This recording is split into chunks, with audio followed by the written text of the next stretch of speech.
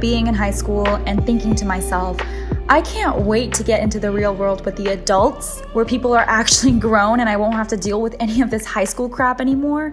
Yeah, I was wrong. Even in my 20s, it's so clear that there are so many people my age who are still in high school. You can take a girl out of high school, but you can't take the high school out of the girl. Well, not literally, obviously, but mentally, there are just some things that people do that are so childish and should have been left behind. So I'm going to call out some of these behaviors and kindly ask this generation, which just so happens to be our future, to cut it out. Number 1, social media cafeteria. So if you've seen Mean Girls, or if you went to a high school kind of like it, you know that lunchtime meant seeing your friends. You always had the same meeting spot, and every social group seemed to have their own spot too. Some people would eat in the main areas that were most visible, some would be quietly off to the side, and some would hide in the stairwell. I don't know about you, but this actually was the case in my high school. It was very heartbreaking, but I'm sure it's not just a case of my school. Basically, where you ate in the cafeteria determined your unspoken social status. And guess what? Social media picks up right where the cafeteria left off. Just a few examples. The amount of reactions you get on LinkedIn reveal how important your voice is and how influential you might be in the job market. The amount of likes and comments you get on your Instagram photo are somehow reflective of how awesome you are. And the number of retweets you get on Twitter might reveal how many people agree with you and what you have to say.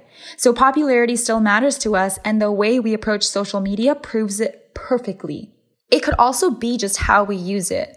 Whenever you're stalking your ex's new girl or your current partner's ex, you look at how their pictures look, you look at how many likes and comments they get, how much praise they seem to receive from people, and the comparison between you and this other person somehow convinces you that she must be better than you, right? Wrong. We're not in competition here. And this is exactly what social media does to us. I'm not saying you should leave all your social media. That is insane. Obviously, social media is not going away anytime soon, okay? Let's be real. But just be cautious of using it as a way to actively shape and confirm other people's social statuses. And by doing so, we perpetuate the socio-cultural hierarchy typically found in high schools. That was a mouthful to say. Wow. Number 2 is that gossip doesn't end when you graduate high school. It actually evolves. In high school, we would gossip about who's dating who broke up, who cheated, who got way too drunk at the rookie party, and who said something about someone behind their back and stuff like that. We don't gossip like this anymore. At least I hope that people don't gossip like this anymore. Please.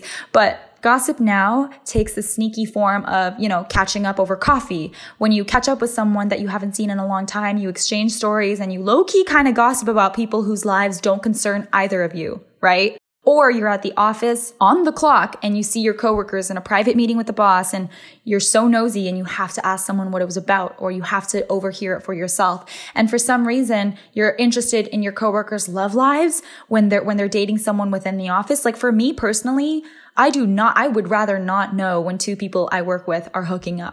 Please don't tell me, but unfortunately, this just seems to be the inevitable gossip that happens even in the workplace. And here's another example. When your parents throw Christmas parties and have a bunch of other parents over, do you not hear how gossipy they get? I always noticed it as a child, but I think I know now that gossiping really it doesn't end because high school doesn't really leave us in that way. Number 3 is reverse bullying.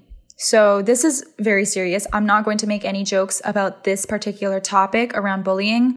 In places like high school, maybe it was the nerds who were not considered cool. Maybe the music geeks also were not considered that cool. But it was mostly people who were just trying to be themselves who weren't considered cool. They were out of the status quo. They were just doing their own thing. And for some reason, they get picked on for it. And that's ridiculous because now in my 20s, the cool people are the kind ones who work hard and mind their own business and be themselves. But sometimes the ones who were bullied for trying hard in school are now coming around to exert an intellectual superiority. You can see that bullying comes from a place of insecurity, which is exactly why bullying from a young age is dangerous. Because people who are bullied excessively at school, especially those who don't have a stable life at home either, they're so prone to becoming bullies later on in life in some way, shape, or form. Take a look at some of the people who are police that were bullied as a kid. They might be more harsh on people who resembled their bullies, and it brings out this rage that was never addressed before. So it comes out in a cycle on the job a lot more than you think. And they go on a power trip because they never had that control when they were being bullied. So now that they do, they're taking it out on this innocent person. So you see, like, bullying is just a continuous evil cycle. And of all the things that still live on after high school, this one is really sad. It truly breaks my heart that it still happens even in adulthood. That's all I'm going to say about that because I think we all know what I'm talking about. Number 4, if you're attractive, you'll do great. I read this somewhere online. I don't even know if I agree with it that much, that your looks can be an advantage.